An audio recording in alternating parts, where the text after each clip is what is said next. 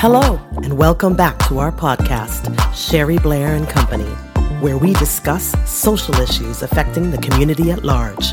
And now our host, Sherry Blair.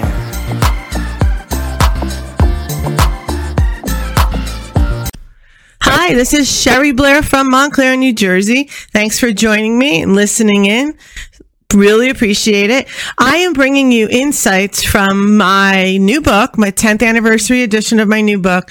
I didn't expect to find this information, but I'm not surprised about how the pandemic has impacted women. So it is Women's History Month, and in that light, I want to talk about sexism in the pandemic and what caring leaders can do now. A few years ago, this is building on the information that I do talk about what's happened over the last 10 years since I wrote my first book for Transforming Workplaces, was the Me Too movement, for one. And I was very honored to be asked to be the keynote for the University of Southern California's Women and Management Committee. And it was a time where people were really feeling all kinds of emotions around the Me Too movement, and people were not believed. And a lot of us women said, we have similar stories, we just don't tell. And that's true. You probably ask any woman, and I would bet you that many women say, yes, this happened to me, that happened to me, I just never told anyone. So it was called Me Too, What About You? And Positivity and Persisterhood. So of course we're continuing on with situations that impact women in the workplace. Whether we want to get around it or talk about it or not, at the end of the day, we have a patriarchal culture. That's pretty much understood. The numbers are there and the numbers don't lie. But when you're under any kind of umbrella like that, that's very oppressive. Conversely, I wouldn't suggest being under a matriarchal umbrella either. That's why I say gender equality, egalitarian. We need to have equality because there's an imbalance when there's not. So anytime anybody is under any kind of oppressive umbrella, there is going to be discrimination, and there is going to be a sense of people being held down. There's a sense of an erosion of self.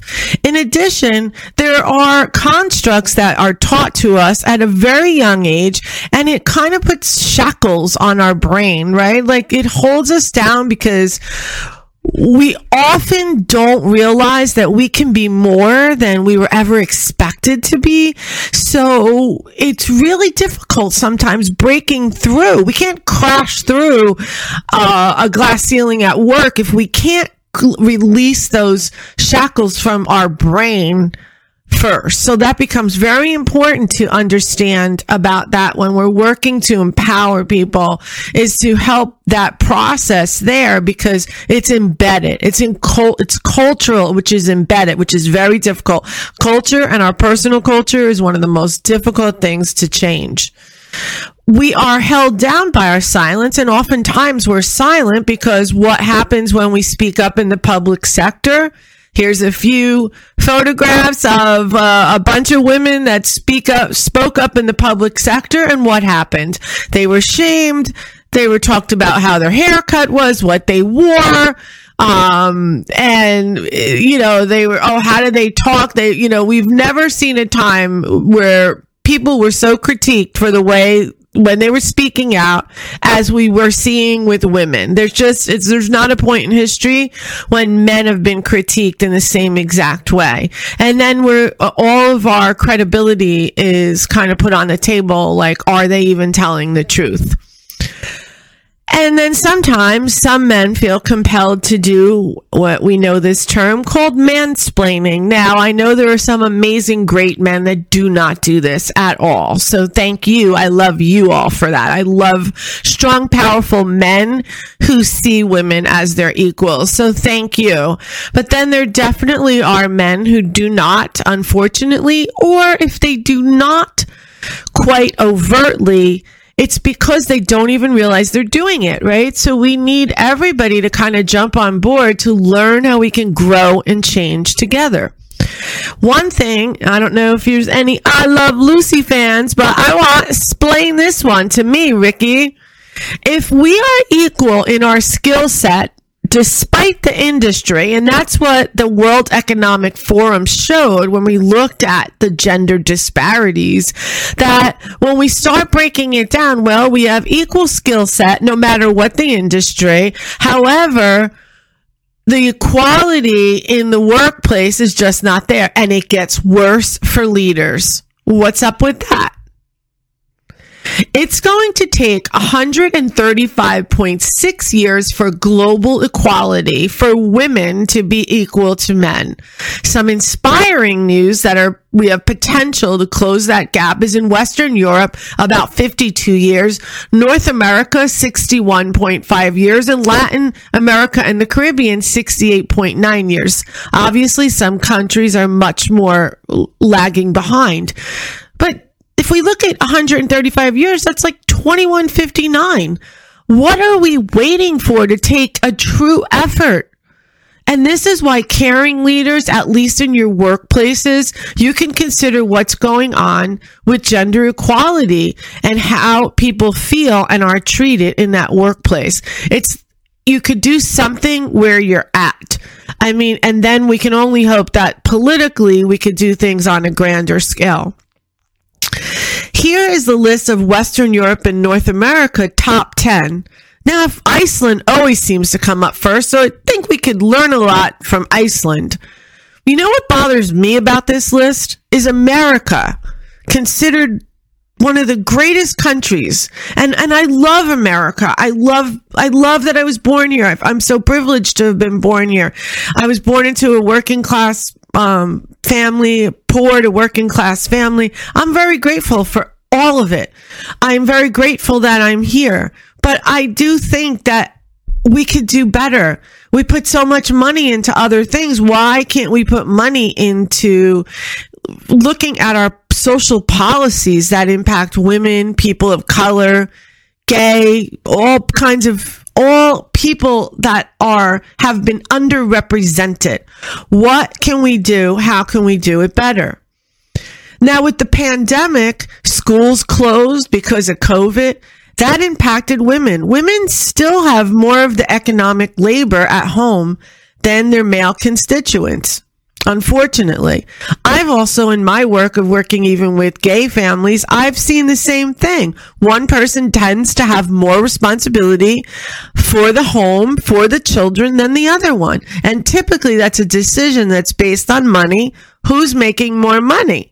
And then that is causing more health issues with women because there are double bind situations. There are also women caring for their elderly. And so it's like a triple bind, right? They call it the sandwich generation. Well, women comprise 39% of the workforce, yet 50% of the job losses were women. We can do better. Here's the uplifting news. Advancing gender equality has the potentiality to increase by the gross domestic product by 2030 by $13 trillion. Creating a caring culture results in happier employees. Happy employees produce 120% more than unhappy, stressed out employees. There's your business case for making this happen. When people are happier at work and when we build people up from the inside out, there's the feel good, do good principle.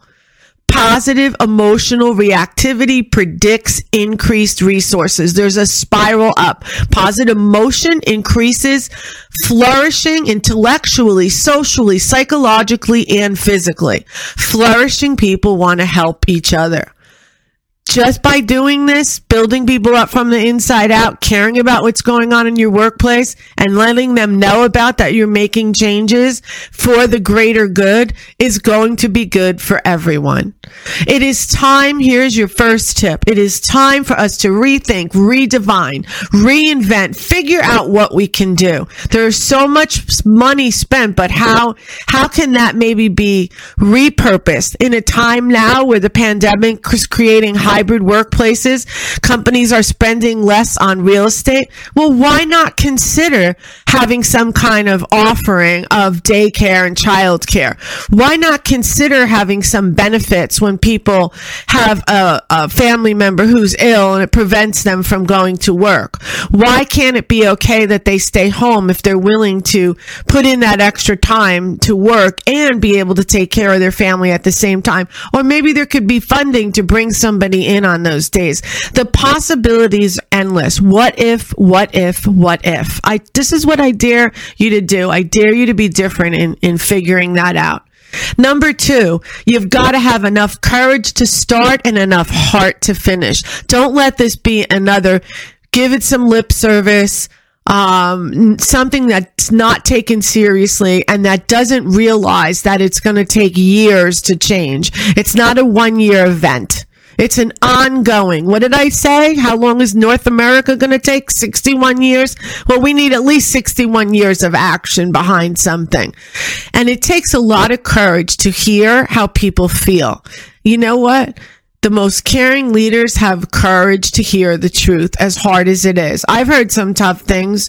Wasn't easy to take as a leader, but I wanted to make things better, so I had to have the courage and make myself vulnerable to hear what people had to say.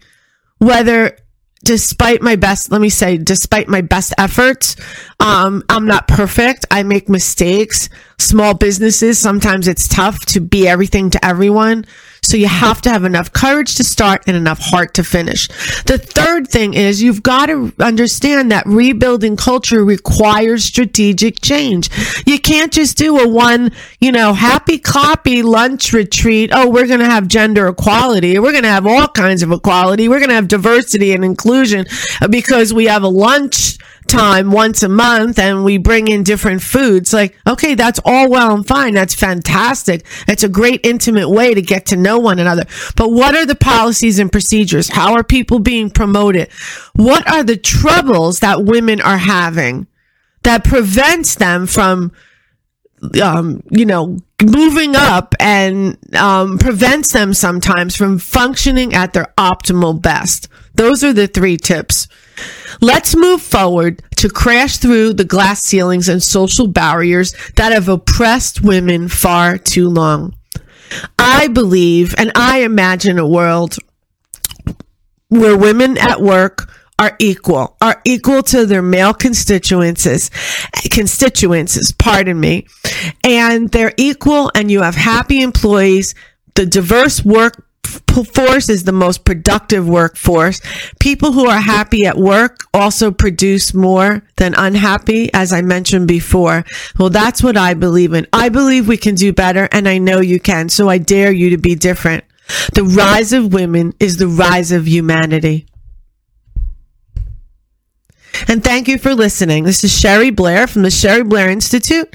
If you want to have a tap into your potential session with me or a consultation, a free consultation, go to Sherry Blair Institute and click on it and schedule. I'd love to meet with you, and I'd love to hear your ideas about creating gender equality, not only in work, everywhere in your life. Thanks for listening.